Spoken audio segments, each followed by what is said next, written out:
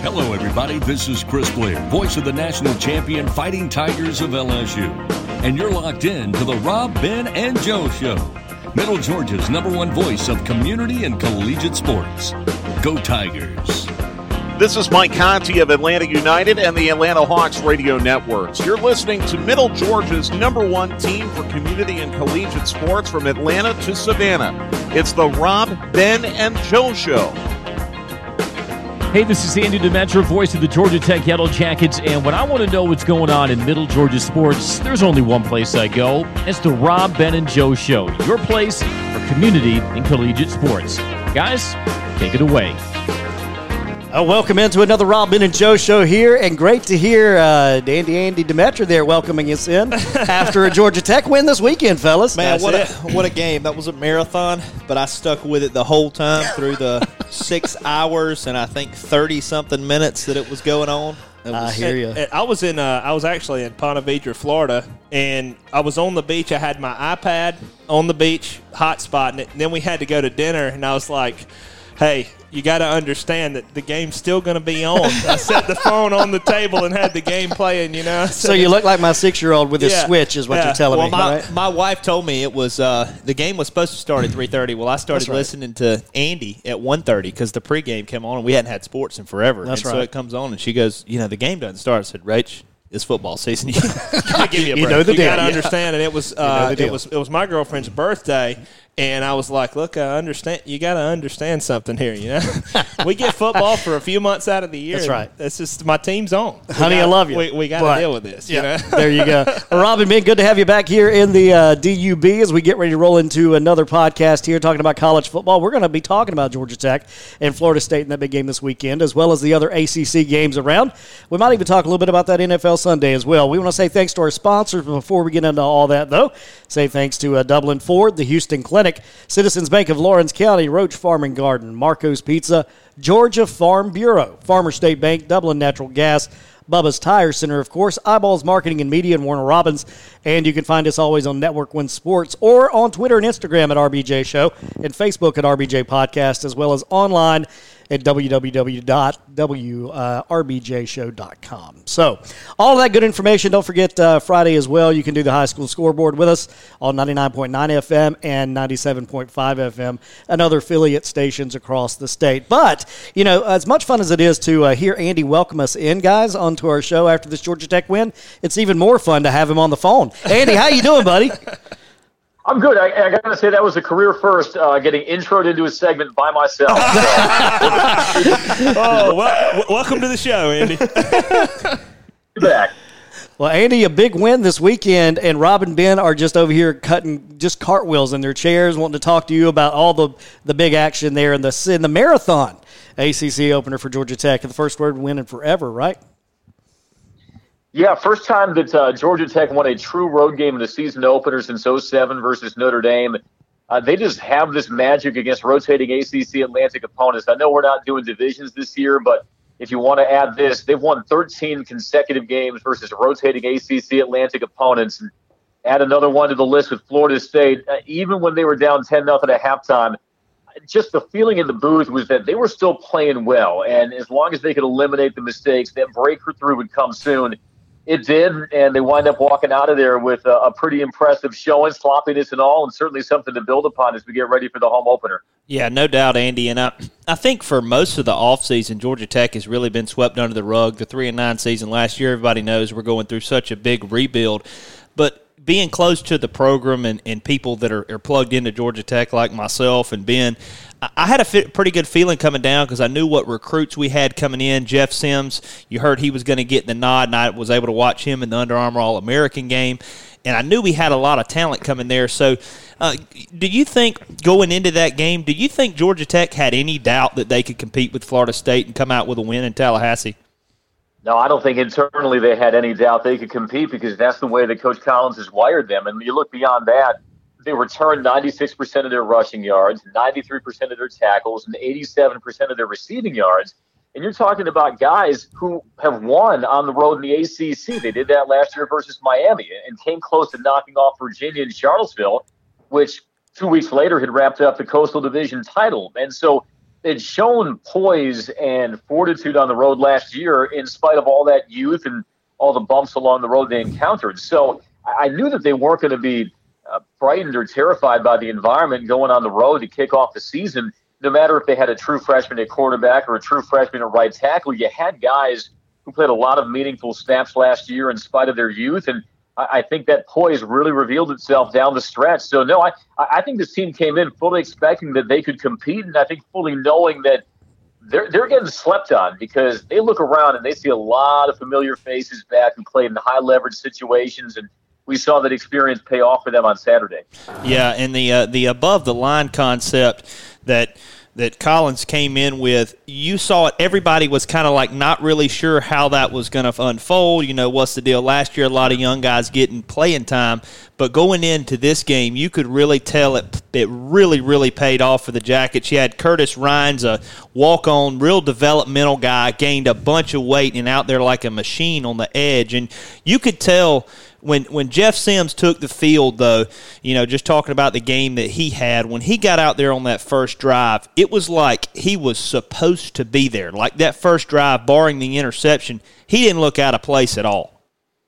None whatsoever. And that was the chatter come from the coaches as they evaluated him, even dating back to high school. He doesn't get rattled and showed the ability to shake off those interceptions, which might otherwise send a young quarterback into a downward spiral. And you look at what he put together in the second half. He was tremendous on third down. Against pressure, he was 6 of 8 for 75 yards. And so you break down his numbers and parse them out even more. He was better than you thought. And I thought Dave Padno, the offensive coordinator, scripted a really good opening series for him just to get him in rhythm, roll the pocket away from those big rushers on the inside for Florida State, and allow him to get into a rhythm. His internal QB clock was also what stood out to me. He didn't rush on his reads or escape the pocket at the first sign of distress.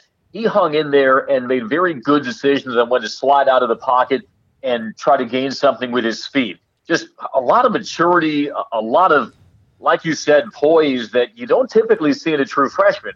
I know we can be a prisoner of the moment when we see a performance like that, and better defenses will await Jeff Sims this season.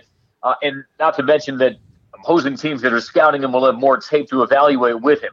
But as first impressions go, this was about as good as you could have hoped for if you're a Georgia Tech fan.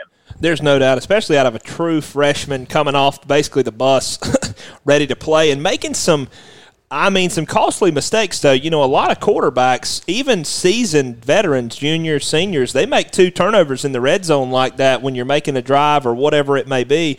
You throw toss a couple interceptions, and that can really derail a drive and a team. And it seemed like the team and the coaching staff was behind Sims all the way. Even amidst those kind of costly mistakes, we still were able to overcome them. Last year, I don't think we were able to do that as well. It looked like we were able to do on Saturday. I saw a lot of improvement out of the defense, though. Sims they bailed him out a couple times with some key turnovers. It looks like we're stronger and faster, and you can really see that physicality, the mentality and the culture that Coach Collins and Coach Thacker are pushing on that side of the ball. I was really impressed with the way our defense played. And how was the feel in the booth and what they thought out of the defense this weekend? Yeah, I got to be honest. Through those first 2 series, we were worried. When you're facing a new offense like that, you don't want to give them early confidence, and it seemed Florida State had that. But give Tech credit. They adjusted really, really well. I mean, they held FSU to 3 points over the last 3 quarters, and even that took a 53-yard field goal. And think about this, guys. They did that with basically 3 starters out. They didn't have TK Chemets at D tackle. They didn't have Antonius Clayton at defensive end. They didn't have Trey Swilling, who's led the team in PBUs the last 2 years. And if you want to go even further, they didn't have Tariq Carpenter the entire second half. He knocked himself out of that game with that violent hit on Tamarian Terry over the middle in the closing seconds of the first half. So Tech was doing this essentially without 25% plus of their normal starters. So it just kind of puts into perspective how well they played and buying into that put the ball down mentality. Curtis Rhines was terrific. He earned every bit of ACC Defensive Lineman of the Week on Monday with his performance. 2 sacks, 2 forced fumbles. That's a good month for a defensive lineman. It's a great game for a defensive lineman. That was a quarter for Curtis Ryan. So lots to take away positively from that performance. Now, they're going to face a really tough offense in UCF this weekend. They're under no illusions that FSU is not quite the offense that they'll see on Saturday from the Knights. But, again, it's a confidence-building week one for the Jackets on defense. Yeah, anytime you can go on the road for either side of the ball and get a win like that and have that much success, it does nothing but build a lot of confidence. But going into this weekend against UCF, do you have any idea on the availability of Clayton and a couple of those other guys? I don't, and even if I could, they probably wouldn't tell me. I will tell you, I mean, you guys saw Jahmyr Gibbs. He made the trip. He was on the sideline, so I think that should indicate that he will likely see the field sooner rather than later. I hope that will also be the case for Antonius, because there are a few guys on that roster who deserve to get on the field more than Antonius Clayton. He passes the look test. Having watched him on developmental team last year, he's going to add that ferocious pass rush that Georgia Tech fans have been longing for. It's a lot of pressure and a lot of responsibility on the shoulders of somebody who, let's not forget, only has 10 career tackles and hasn't played in the game since November of 2018. But he's going to bring that edge presence that Georgia Tech fans have been starved for. So whenever he does get to see the field, it will be well-earned on his part. He will bring an element and a spice to that defensive line that they haven't had in some time, maybe since Adam Gotsis. Again, not knowing the particulars and the details, and even if I were privy to them, probably not something for the young man's sake that I'd be willing to share. I would say that Antonius Clayton, let's all hope that you'll see him in a white and gold uniform before long, because from what he's had to experience and whether even in his time at Georgia Tech, he's more than earned it. Oh, yeah, for sure. We're so excited when we heard everything transfer, and I was so disappointed. Last year, he didn't get the hardship waiver and stuff to be eligible. We were really looking forward to that because we're longing for that pass rush, as everybody is tuned in to Georgia Tech. But, Andy, I watched the game on TV, listened to you guys on and off during the whole thing, the lightning delays during some of the game and everything. But just on TV, Ben and I were talking about this, and it looks like our guys that have been in that program, Collins hammered the developmental team, and we're going to develop these guys, and Lou Caralla, you can really tell by just looking at these guys. And I know I was looking at it on TV, but I want your perspective because you see these guys in person. But it truly looks like these guys that have had a year under this strength program and under this Collins developmental coaching, it really looks like you can tell a big difference in the physicality look of some of these guys. No question about it. And that was the priority of Collins in the offseason. He had his Club 10-10 where he challenged everybody to gain at least 10 pounds because he felt that there were plays over the course of last season that could have been the difference between 3 and 9 and being bowl eligible, that were a matter of 10 inches or just 10 plays scattered throughout the season. That was laser focused on the part of this team and this staff going back to their winter conditioning. And the guys have bought in. Curtis Ryan's is the textbook example. Coach Collins told us in our post-game interview on Saturday when they arrived in December of 2018, Curtis was 6'5", but he was 217 pounds. The guy you saw Saturday dipping and ripping and sacking James Blackman on consecutive plays is now 265. Jalen Camp looks like he's chiseled out of marble. Just that strong, big-bodied receiver that is able to catch passes and make yards after contact and help and weaponize that receiving game even more. Coach Collins' nickname for Jalen Camp now is Photoshop because it looks like he's Photoshopped with his muscularity. But they're not the only two. Across the board, the offensive line averages weighing 14 pounds more than they did last season. And that pass pro held up against an FSU defensive line that features 3 of the top 10 returning D tackles in the nation, according to ESPN. Getting bigger, stronger was an emphasis of Jeff Collins, and you saw the fruits of that on Saturday, no question. Well, Andy, I'm glad you brought up Jalen Camp there, is who I was going to mention to you, as a redshirt senior, I believe, there with Georgia Tech.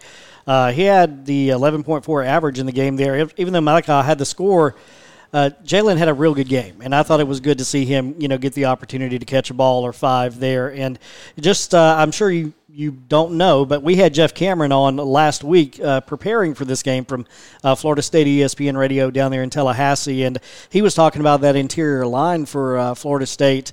And I just want to tack on one more comment about that and get your thoughts one more time.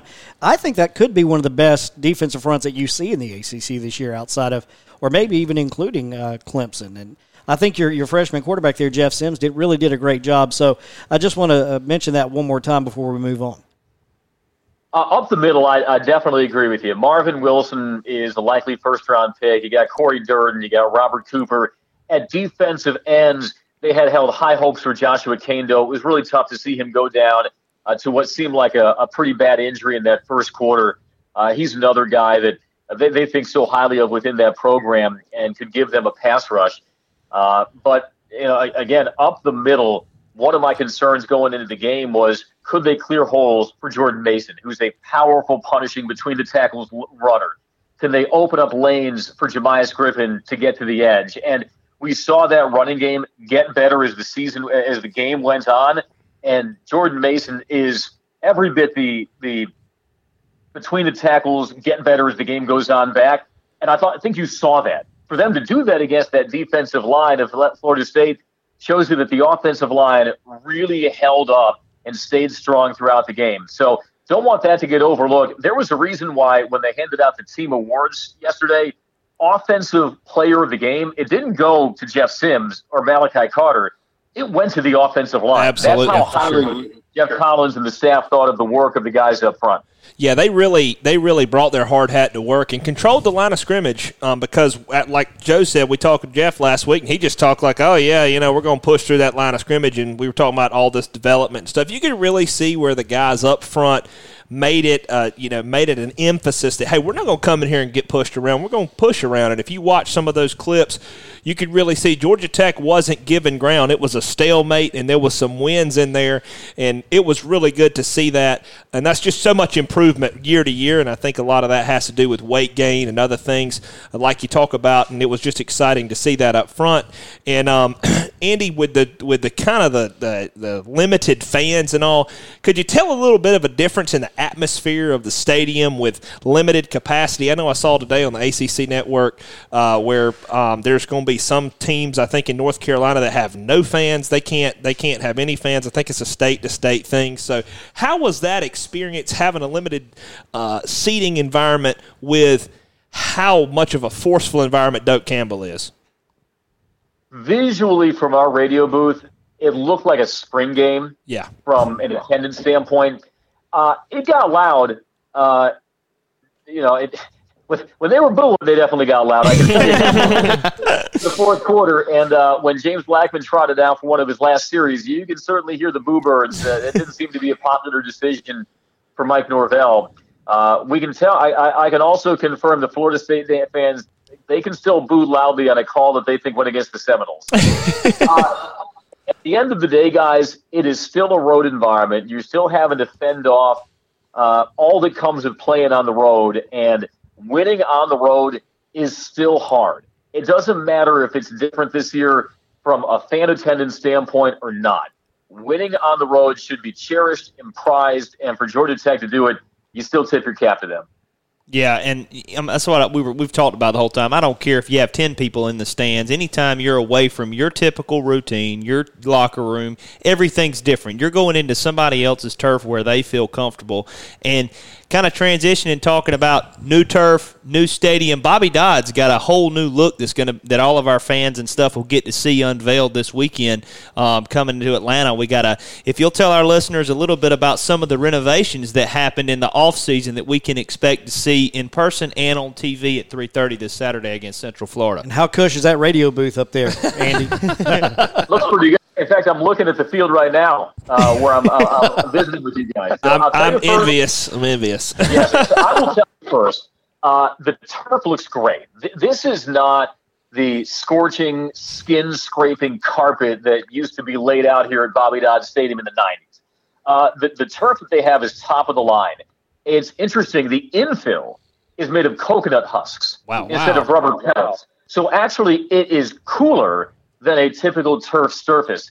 It is softer. It is probably safer than grass, which sounds counterintuitive because it is more consistent. You don't have the patches and the holes and the divots that inevitably arise when you play on the natural grass over the course of a season. So this is not what you might have in mind when you think of artificial turf. They also have the brand new paint job. You have the dual-toned end zones, navy on the south side with the gold lettering of Georgia Tech, and on the north side you have a gold end zone with white lettering. What's cool about this is they have the ability to pull up those paint jobs and swap it out more consistently throughout the year than on a natural grass surface, which you have to let grow out before you make any changes. And they also have a new ATL word mark on the 25-yard line each side with the T mimicking the gold T of Tech Tower.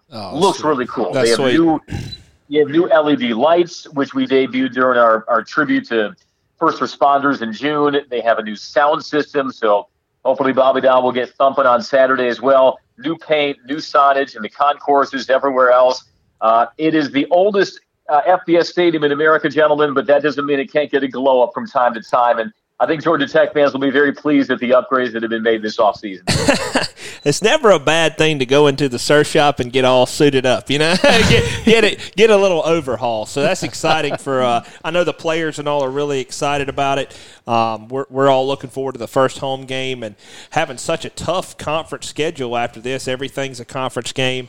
You don't really kind of have any gimmies and stuff like that, so it's kind of pretty a difficult situation from that standpoint. So we'll get one non-conference game this Saturday. And Andy, how do you think the Jackets are going to fare with such a strong ACC schedule the rest of the season, and you don't have a Gardner Webb or anybody like that to play? Not that those are gimmies, but it's a little different when you have to schedule, your game planning for NC State, Syracuse, and everybody else throughout the course of the year. How do you think that's going to fare this year with the Jackets? They have been conditioned since January to know that, according to some publications, they had the fourth toughest schedule in college football. But what Jeff Collins has drilled into them is we want to be the toughest team in college football. And if we are the toughest team, then we will be battle-tested and ready to take on a schedule that is among the toughest in the country. So even though their +1 non-conference game is hands down the toughest in the ACC, UCF will roll in here Saturday, ranked 13th, and another explosive offense that they'll have to tame. There is no team on the schedule that Georgia Tech believes it can't compete with. And I think you got great first proof of concept last Saturday in Tallahassee. I'll be really excited to see how that confidence carries over to Saturday. And I think that win served notice to the rest of the ACC that, hey, your expectations may have been on the milder side for Georgia Tech, and this is a different team than what you may have suspected coming into 2020.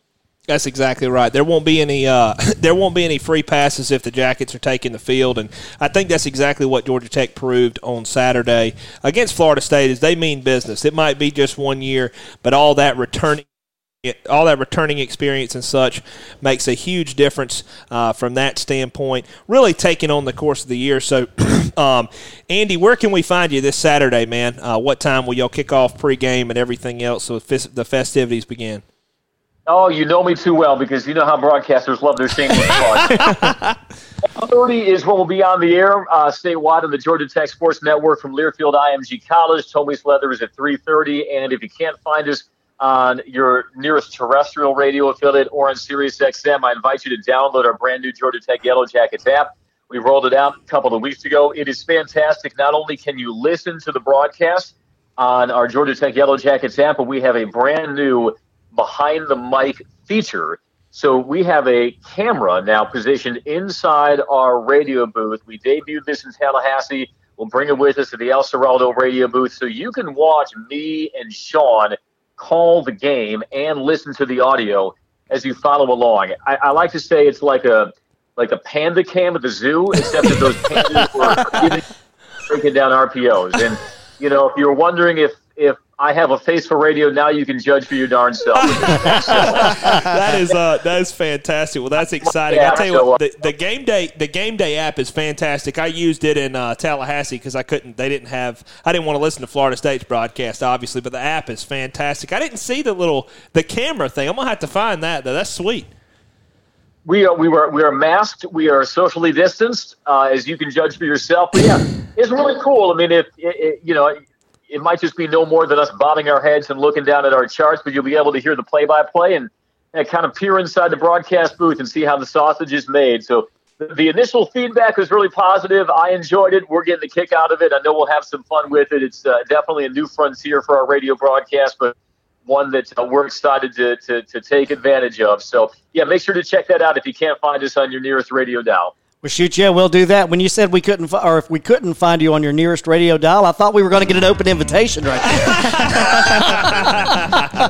Oh, Andy, thank you so much, my friend, for having us on, and we look forward to seeing you on camera as well as behind the mic this coming Saturday, all right? Come on. There we go, guys. Thanks so much for the invitation. I appreciate you. Thanks, Andy. Go Jackets. California Groove Gumbo, ladies and gentlemen. All right, we'll be right back on the Rob, Ben, and Joe Show. We'll look a little bit at that Sunday NFL schedule and the rest of what happened in the ACC right after this on Network One Sports.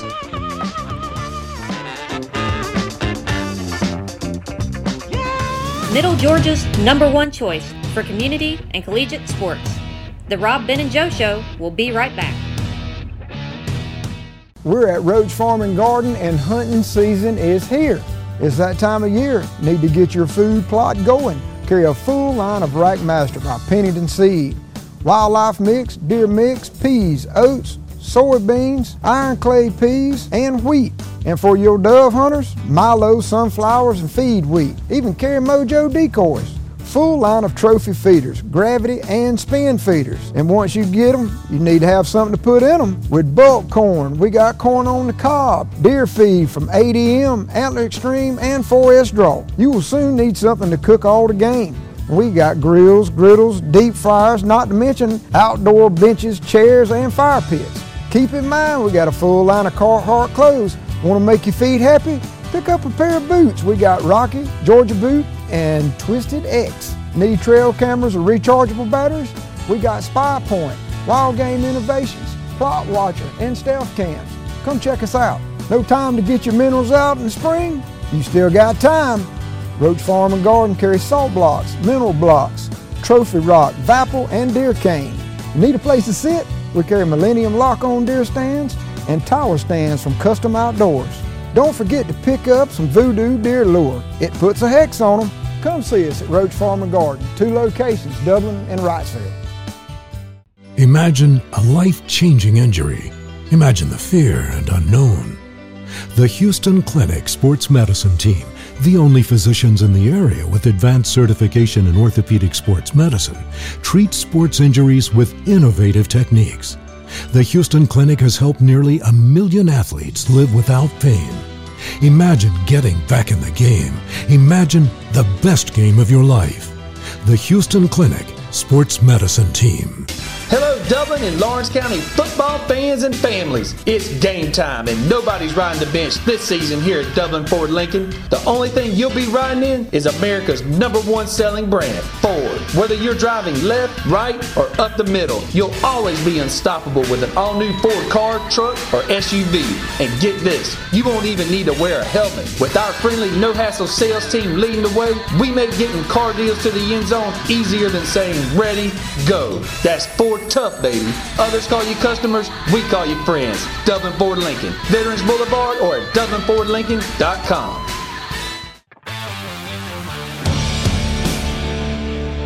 You're listening to the Rob, Ben, and Joe Show. Download the show today on your Spotify playlist or Apple Music. You know what, guys? Sports, hunting, and dogs, well, they all click. And this will too. Refit your home with natural gas appliances. You can save a ton of money, up to $400 in rebates. With a new gas grill, gas logs, furnace, or stove, check it out at rebaterally.com. 3 easy steps, gets new appliances for you, and saves you up to $400. Go clean and go click it up like a big dog with natural gas appliances. Check it out, rebaterally.com. With City of Dublin Natural Gas.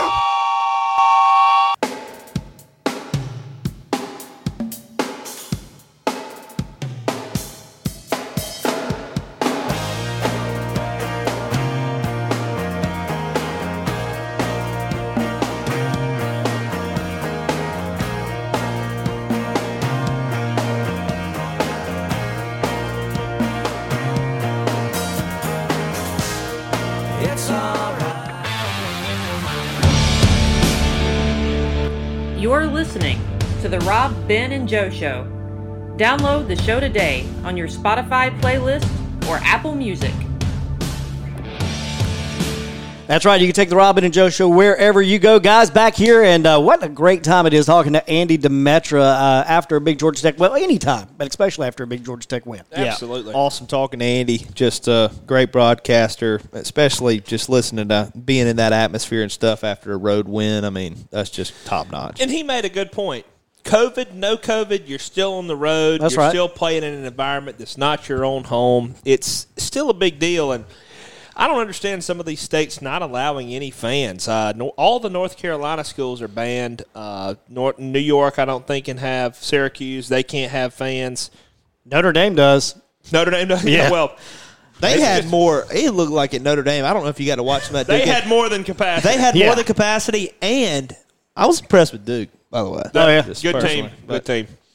Well, somebody I was impressed with, or let's just say a conference I was impressed with over the weekend there, the Sun Belt Conference. How about the Sun Belt Conference just dialing it in here for week 2 of the NFL? Taking care of business. I tell you what, the Raging Cajuns gave Iowa State the business. The punt returns were absolutely incredible. Love that staff, though. An interesting fact about the Raging Cajuns. Billy Napier's the head coach there, and our previous coach where Ben and I played at Mercer, Bobby Lamb, is a coach on that staff now as well. But they've been through a lot in the offseason. They lost a really young assistant coach just about a month ago. And so that team, 31 years old, died of a heart attack. Yeah, it was really, really tragic, and that team has really come together. Obviously, the COVID stuff in the offseason and losing a coach that young, and he was a really bright spot, young energy for that program. And those guys are really bonded, and you can tell, I mean, that they have got a squad. Their quarterback, he's going to play in the league one day. I mean, he's going to play really good.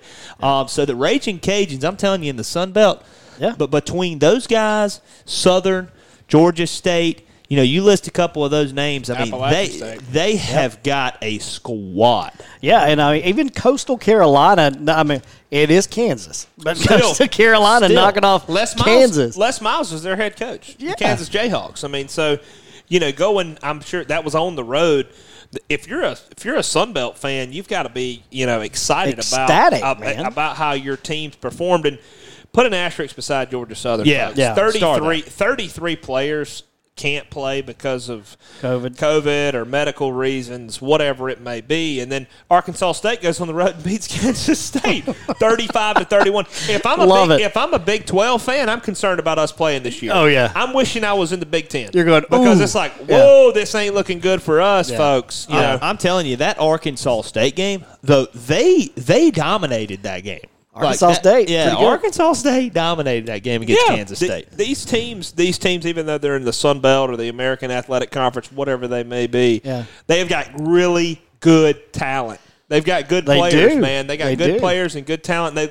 And it's a shame because this year they only get one game to do it, but they're making it count. They are. And the thing about the Sun Belt, though, and this goes back to you guys listen to our show, if you're avid listeners, we talk to high school coaches, college broadcasters, you know, all these personalities.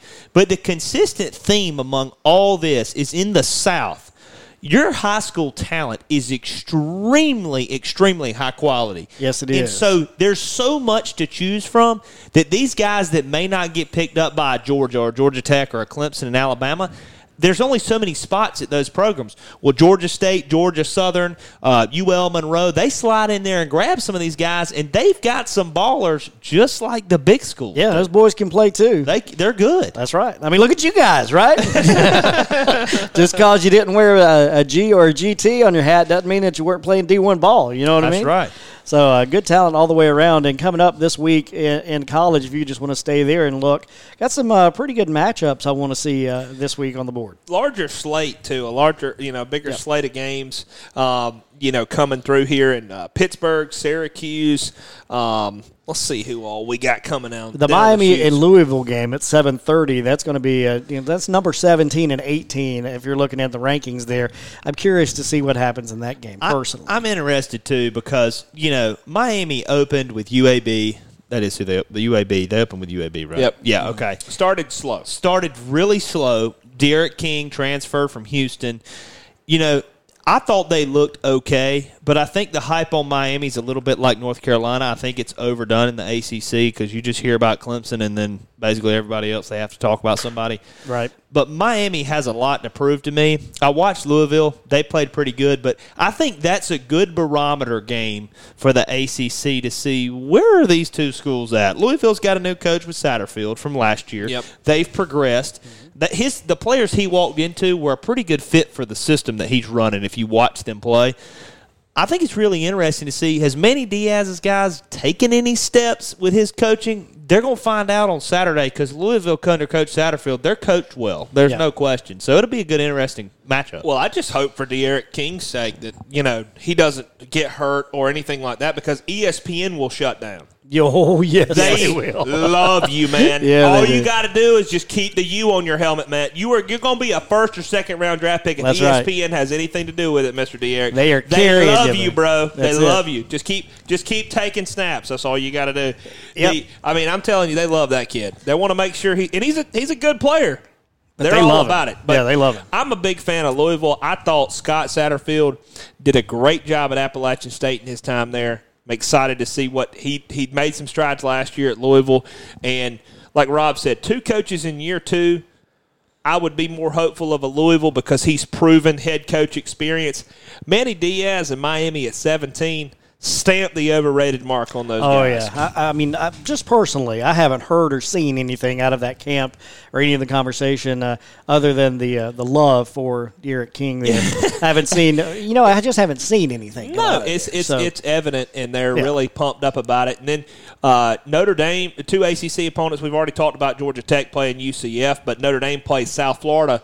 Put asterisks by those games right there because those games are tough because they are good teams. They're not like they're scrubs. Well, it's not a 1AA matchup or whatever. Like Clemson playing the Citadel. The Citadel has no chance. Yeah, no shot. Like the fact that the ACC network is covering that game, there's a gap in coverage there for football. Yeah, but the thing is what I just said a minute ago about how the other conferences have come a long ways from 10 years ago because the high school coaching is so good now.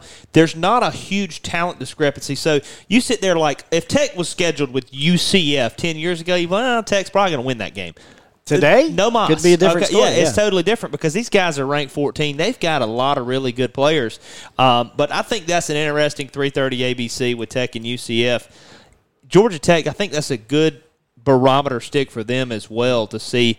You come a Florida State team, you beat them on the road, which you're not taking anything away from that. It's a big win. But they're going through a coaching change and some other stuff. So I think it'll be a great measuring stick for Collins and that bunch. And a team I really want to keep my eye on this year is Duke. Duke looked really good against Notre Dame. They really did. At Notre Dame, I really they're just so well coached, and I really want to keep an eye on Duke. And, folks, we're going to get more SEC stuff, but they're still at the house. That's right. We're still on pina colada time in the Southeastern Conference, so there's nothing to talk about on that front. But the Duke Blue Devils are going to be top of the conference this year. I think how many are we still getting 12 games or just 10? Just 10. Just 10. So we're going to get shorted a couple games. I see Duke winning 6 to 7 games this year throughout the course of their schedule. I really like what I see out of them. They're just really well coached, and so I'm a big fan of seeing what the Duke Blue Devils finish up this year. Yeah, I think that's a good call. I don't think you're going to be off too much on that. Chase Bryce coming over from Clemson, they definitely got a chance. But the one that's a good one for our people tuning in on TV, noon ESPN2, Georgia State, and the Raging Cajuns. There you go. That is going to be a really, really good game. We've talked to our buddy Sean Elliott, the head coach at Georgia State. He's going to have those guys ready to play. It's going to be in Atlanta at Georgia State Stadium. So if you got some free time at noon, flip it to ESPN2 because I'm telling you, Georgia State has a lot of good talent. And if you didn't watch that game last week, the Raging Cajuns got some skill. And that's exactly the game that I was going to come to there, Rob. That's exactly what I was looking at. Can't wait to see Georgia State take the field at noon against the Raging Cajuns there coming off a big win. So that'll be fun to watch for sure. The other one that I'm curious to see, and that's just because I'm a curious type of guys. I want to see the Charlotte, North Carolina game at 3:30 there on ESPN3. It'll be fun to see. Charlotte looked good. Yeah. Charlotte's pretty good ball looked team. good. And I tell you, North Carolina, if they come in, lack of atmosphere, Ben alluded to this earlier. Smells like an upset to me. North Carolina is one of those schools They're that the De'Aaron King of the team. Yes. Like De'Aaron King is the player. Yeah. North Carolina is the team. They love them so much. And I can see that brewing up with no fans. And I don't know if people watched that game, but that was really odd with no fans. And North Carolina's one of those states. Yep. But Charlotte, man, North Carolina better come ready to play. They better. Those boys got some dudes. I'm sniffing upset right there. Yeah. If you want to call it an upset. That's I what feel I'm it. sniffing. It's that scary business there, and you really got to come out ready to play because you don't have any fans. You got to create your own energy. I'm telling you, 19, 20, 21-year-old kids, fans or not. Yep. Oh, Charlotte, man. Charlotte's going to be like, we're going to play North Carolina in Chapel Hill. That's Let's right. go. Let's go.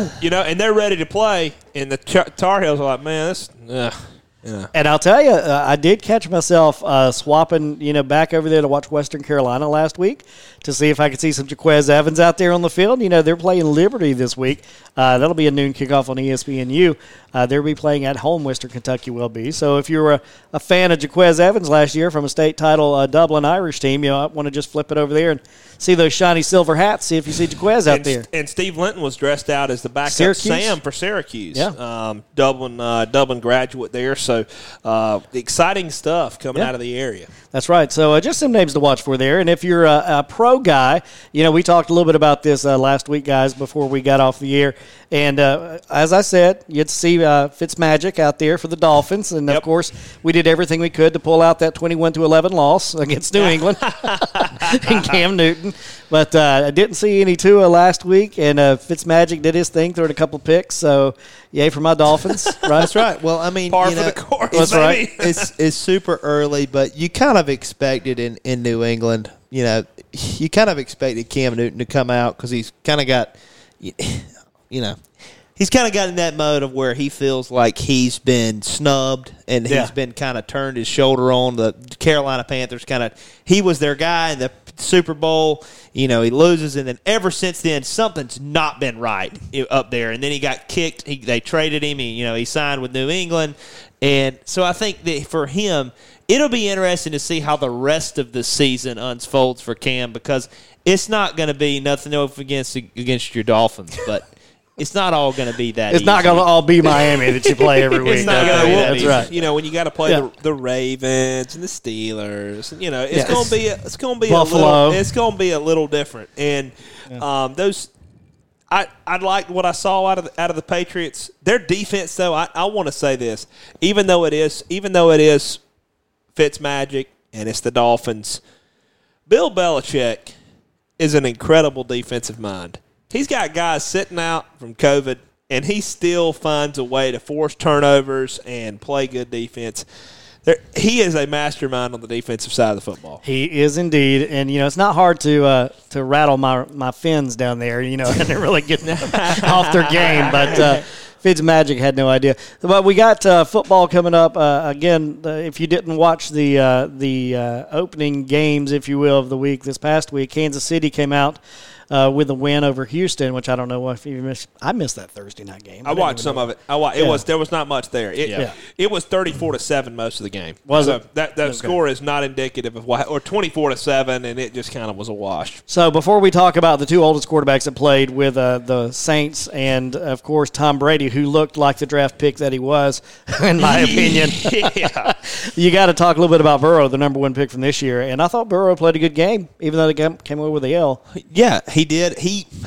Guys, I'll be the first one to say if I'm wrong, I'm wrong. But he looked good in his first start. Cincinnati, though. Man. Yeah, but let me say this, though, okay? Cincinnati's offensive coordinator and their team did a good job with the script that they gave Burrow. They let him get settled. They got him on his legs. And I know from playing quarterback, sometimes it takes getting involved in some of that running game and just getting hit a couple times before you're – and, Joe, you can agree with this. if you're playing quarterback, sometimes if you're doing nothing but handing off and throwing and you really hadn't got in some of the contact, you don't really feel super involved in the game. A little detached. You feel a little detached, like you're just a piece that's just kind of playing the game. Yeah. But it's like practice. That's exactly right. But they let him get in the run game. He scored his first rushing touchdown in the NFL. And stuff like that, they did a really good job letting him do that because that's where he's best, when he can play with that type of feel. So Cincinnati did a good job, not against a great Los Angeles Chargers team, but for a first game, I thought it was solid. Speaking of Burrow, we had a ton of rookies playing this weekend. Oh, yeah. You turn on the TV, and it's one after another of rookie backs and different people. Oh, man, the kid from the Rams last night, my mind is going Cam blank. Akers. Akers. Cam Akers, guy. Cam Akers. Played young like guy. a boss. Yep. Played like a boss. Kansas City, Edwards-Helaire. He looked really good. Trayvon Diggs for the Dallas Cowboys in the secondary. You had just the names just. How about the big, oh, my God, for DeAndre Swift? Had a chance to win the game. Stafford throwing to DeAndre, the Georgia guy, and he bricks it. Drops the ball, Detroit loses. Yeah, it's a slap in the face. Typical Detroit luck. Yeah, typical Detroit luck. But what I'm saying is there was a ton of there's a ton of rookie talent this year that you need to keep your eyes on, because there's a lot of young players getting a lot of time. Jonathan Taylor for the Colts. Watching yesterday, I'm losing some names, but just watching them all play, it's like, man, there's so many. They're contributors, man. Yeah. They came out of college and they are contributing. They're already like in it. You play it. They're ready to go. So I was watching the NFL Red Zone guys, by the way, and they tossed me to the Vegas and Carolina game. We talked about just how, I don't care about that game last week. And I didn't care about it Sunday either. I was sitting there, I was like, this is all I got. Yeah. This is what I got to watch. I got to watch this or my Dolphins continue to get beat. This is all I got. Yeah, it's bad. This is bad. Please give me something. Send something my way. And I didn't get to see any of the Green Bay Minnesota game. Those are two good teams. Let me tell you, Rodgers. He's motivated. Yes. Yeah. He's motivated. And I'll tell you, that score 43-34 was not like that most of the game. Green Bay was running that show. Okay, let's get that clear. That was not a real close game. Yeah, it was something to watch him. He threw some dimes out there, man, and he was just showing out. And Mike Conti calling the game for the Falcons Saturday. How about Sunday. that? Mike Conti on the sounded air. really good. Sounded good for the Falcons. The old Dirty Birds. Wes came down with an inconclusive COVID. Yeah, so he couldn't call the game, and Mike stood in there and did a good job. And Falcons, well, it's just a Falcons. It's just consistently not getting it done. Russell Wilson incompleted one pass and. Looked like a MVP. Todd Gurley only 56 yards, though, guys. That's the thing that I was watching, was see what Todd would do. That's what I think, everybody. That was the big question mark, is what are you going to get out of Todd Gurley? And I still think to this day you don't know what we're going to get out of him, especially after the first week. It doesn't look like you're going to get much more than the Rams did. But I tell you, really, offense has not been a major problem for the Falcons. The defense has been, and Quinn's supposed to be that guy. Yeah. In the last couple of years, I mean, defensively, we can't. I mean, I know these guys are good. I know Russell Wilson's one of the best quarterbacks in the league, but one incompleted pass. Come on now. Come on, guys. That's not acceptable. I don't care who you're playing. No. I mean, Russ is good, but he ain't that good. Not week one. One incomplete pass. Yeah. We hadn't even had the preseason. Yeah. He came out there like they've been playing for a month. No preseason, and Russell's like, is this 7-on-7? Yeah. Is this Skelly? Yeah. Or are we in a real game? He looked like week 15. Yeah. I mean, he looked like he was prime. Yeah, skip the wild card game. Yeah, I tell you what, it was just something. I tried to watch some of that Falcons game, but I was just disappointed. Yeah, I tell you what, and we talked about this, and I was correct. Drew Brees looked night and day different than Tom Brady. Yeah, he did. Tom made a bad call. I'm not just selling him out. Anybody that listens probably, oh yeah, whatever. No, Tom. You should have left with Bill Belichick. See, now you open the door and you people say, 6 Super Bowls, never going to be touched. Listen, though. You open a can of worms that never had to be opened. That's right. An argument that is in a bar in Boston right now is, it was all Bill. Yeah. It was all Bill. And he goes down to Tampa Bay and looks like garbage. Yeah. So now, looks average. Even though he's 42, I think he's 42. Is he 42 43. 43, excuse 43. me. I'm giving him some age. 43, And he goes down there and looks like complete trash. You're playing with a trashy offensive line in Tampa Bay. Which called that. Tom Brady hadn't got hit like that ever. That's right. Ever. Never, ever, ever, never in New England. Getting throttled. Why do you think he had 2 picks or whatever it was? Looked like trash. Because he ain't got time. That's right. You didn't realize Adam Gase was protecting, or not Adam Gase, Josh McDaniels was protecting that kid last year so hard with the running backs and all the stuff out of the backfield, the whole scheme was protecting Tom. He hops down there, and Bruce Arians is like, "Oh yeah, let's play this like Brett Favre, man. Let's go." No, and he's not Brett. He's not Brett Favre. He's not Brett Favre, and he ain't Kurt Warner. No, you could see it very clearly. They showed a graph, by the way, last night early, or in that game early on, where they showed the pocket protection, and it was early in the game, and Brady was able to get the ball out on the scoring drive early. But then, as that heat got turned up, guys, he was nowhere to be found. He was all over the place. He looked old. I tell you, he looked old. Balls high, coming out. Bad reads. You talk about ball high. He missed an out route in the third quarter. Threw it in the front row, man.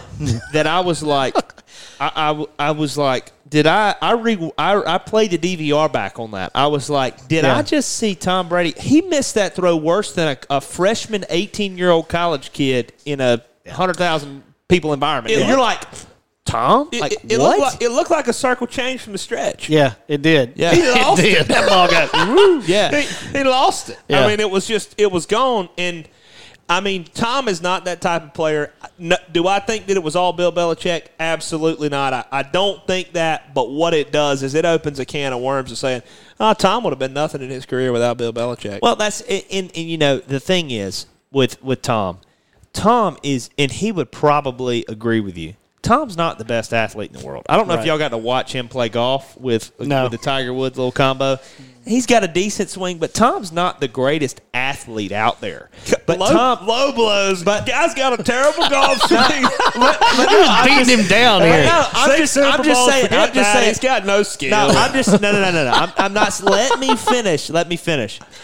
Tom is a great quarterback because playing quarterback, you don't always have to be the most athletic guy in the room. You know, you can do a lot with the mentality you play with, your brain, the positions you get in. Just look at Peyton Manning. I mean, the way you get into those type of sets, you can read. So Tom's one of those guys that for the majority of his career, he's always had a good arm. He's always been fundamentally sound. And that, with people like Peyton, people like Tom, those guys depend on fundamentals and technique. Well, the age gap has caught up with Tom. It's the same way you saw with Peyton Manning. This is no different. If you go back a couple years ago before Peyton retired, everybody was saying the same thing after he won the Super Bowl. Everybody was like, he should be gone. He should be gone. His velocity's down, his stuff. These guys, you can only do the fundamentals so long. Your strength, he's losing strength. He just can't do it. He's old, man. He just can't do it. He just can't do it, man. I mean, he had an extremely good career. And I think anybody that argues that it's all Bill Belichick has not watched Tom Brady in the fourth quarter. Because Bill ain't thrown those balls. He ain't made those calls. Like, Tom Brady has got a lot of clutch, and his competitive nature is off the charts. He's Iceman. Tom's Iceman in the fourth. And all you're seeing here, though, guys, is that inner want that he's got, but his body just can't do it. It is. That's exactly that's really what it boils down to. And he really, and it's sad because he's one of the most competitive guys out there. Yeah. And he's been able to compete at such a high level. And he wanted to go to Tampa Bay and really be like, hey, man, you know, I'm a competitor and everything, but it's just one of those things where the age clock has catching him. That's right. He's having a hard time letting the game go. Yeah. Peyton realized that after I think Archie, Cooper, all of them, they sat down and his wife said, Peyton, you don't have it's over, man. That's it. And I think Peyton knew that. He was able to get a final Super Bowl, and it was time to hang it up, and he knew that. As hard as that is to break away with the game, you got to do it at some point, and it won't tarnish Tom Brady's career, but it's not Brett Favre. Tom Brady won't make a Brett Favre Vikings run in the playoffs. He's not that type of athlete, though. He might get a Joe Montana shot in Kansas City. You know what I'm saying? That's exactly right. I think they made it to the first round with Montana there. Got knocked out, but that might be what he gets if he gets lucky. It's different. It's different type of players, though. It's like we've talked about before. Brett Favre plays the game totally different than Tom Brady. Got a different skill set. Yeah. I mean, there's just different. Brett Favre doesn't play the game like Manning or Brady does. Right. No, and they don't. And I tell you what, I'm excited to have football back.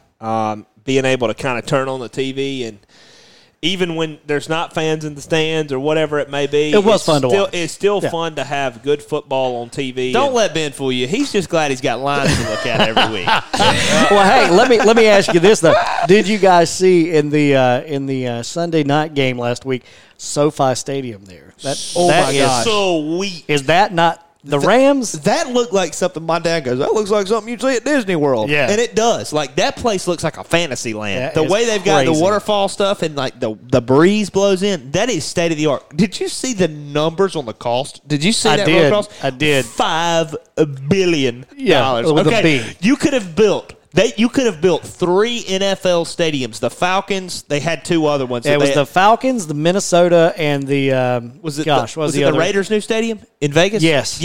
Those 3 stadiums. You could have built all 3 of them. 1.1, 1.2, 1.3, and then $5 billion. I didn't see that stat. Yes. Yeah. $5 billion. Yeah. Okay. Billion. The most expensive one on there was maybe it was. No, one of them was 1.3.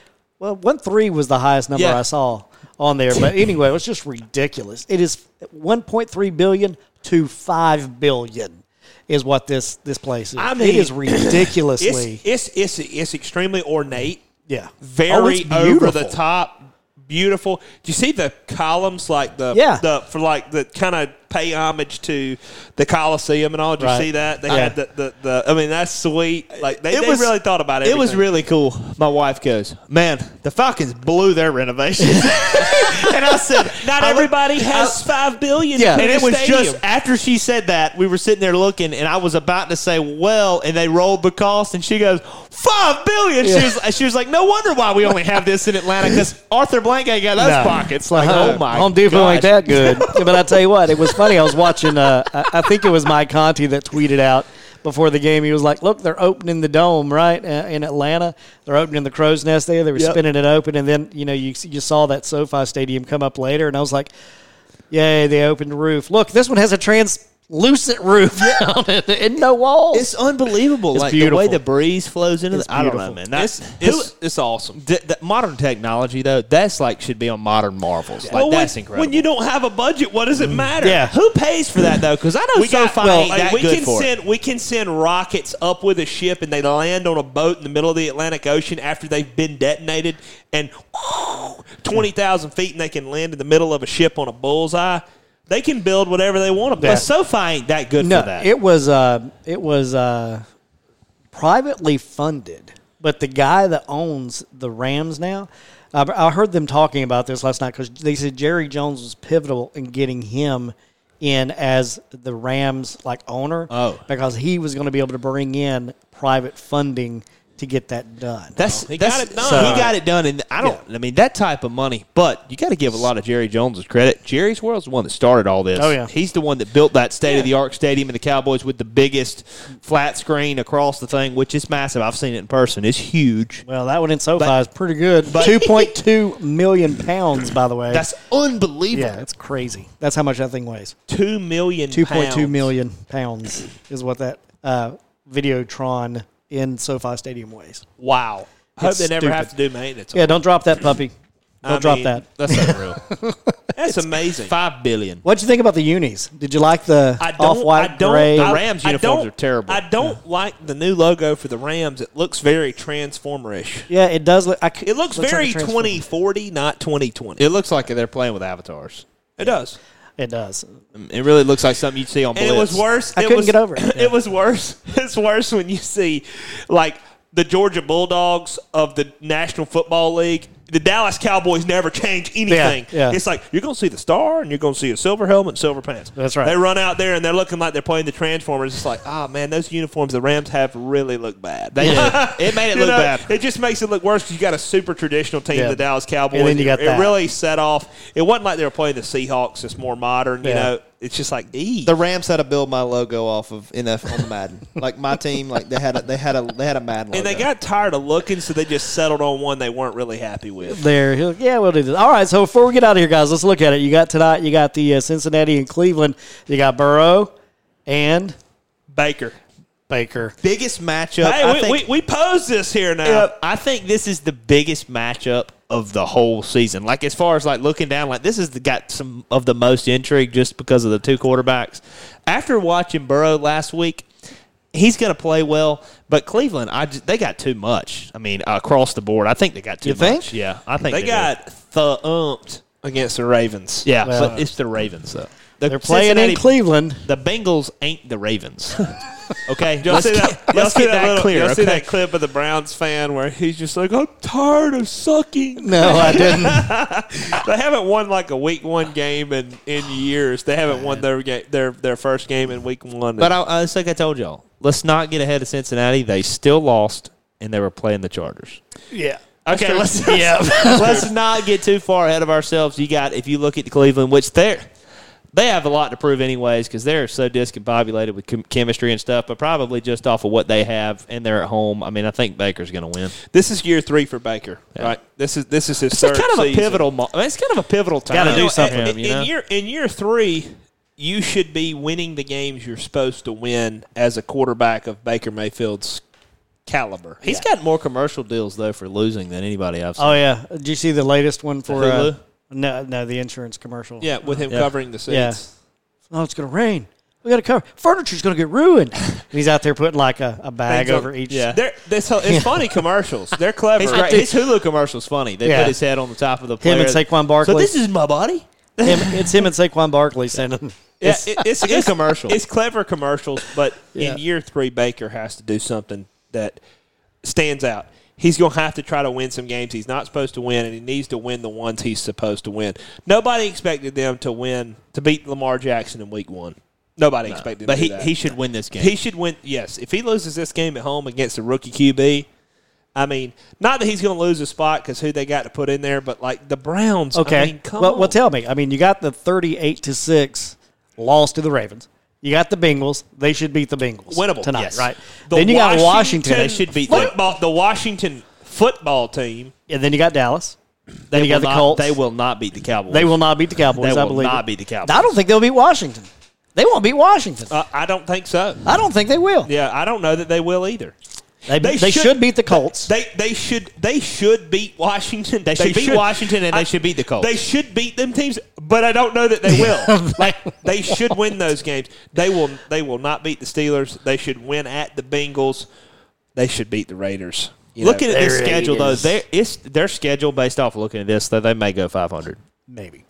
They should go 500. Look at the Jaguars. I mean, at the Jets. There's enough games in there for them to pick up. The Eagles are not great. I mean, Eagles look terrible this first week. They cost me a parlay. Did they? I know man. Yeah, they're bad.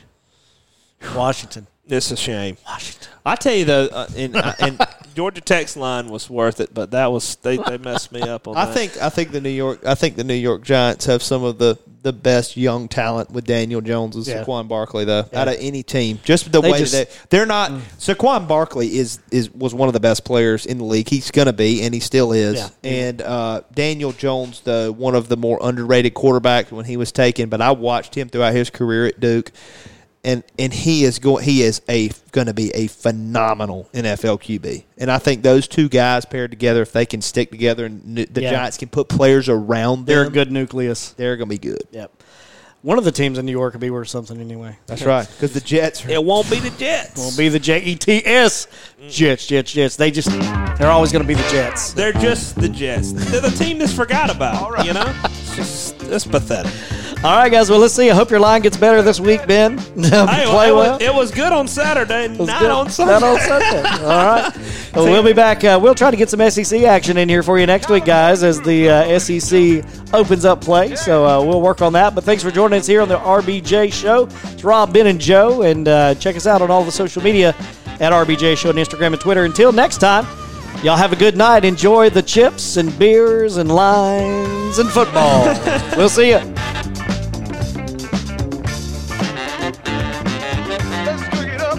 At Farmers State Bank, we're winning over new customers every day by building strong banking relationships. It involves teamwork, listening carefully, and working hard to earn your trust. For over a century as Lawrence County's locally owned bank, Farmers State Bank has built a solid reputation with a focus on integrity, commitment, and service to our community. Just as important, we have introduced convenient services like mobile banking, so you can do business with us anytime, anywhere, from the convenience of your phone or mobile device. If you're looking for a hometown bank that always puts you first, it's as easy as FSB. At Farmers State Bank, we've been a longtime supporter of local schools because we believe education is the key to a brighter future. Member FDIC. Hello fans, it's football time again in Georgia. Need some tires before that football road trip? Bubba's Tire Center has got you covered. As always, when you purchase a brand new set of 4 tires, you will receive free installation and free alignment for your vehicle.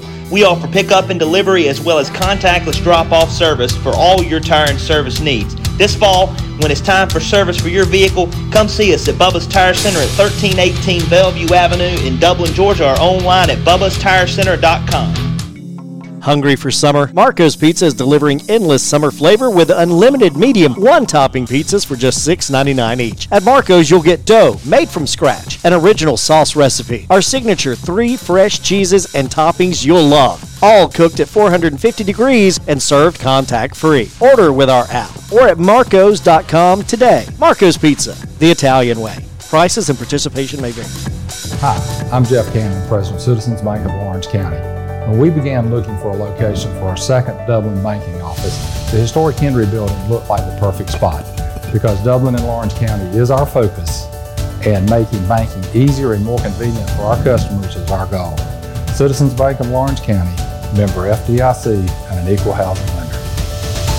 A local full-service community bank offering quality banking services. Citizens Bank of Lawrence County, now open in downtown Dublin. You're listening to the Rob, Ben, and Joe Show. Download the show today on your Spotify playlist or Apple Music.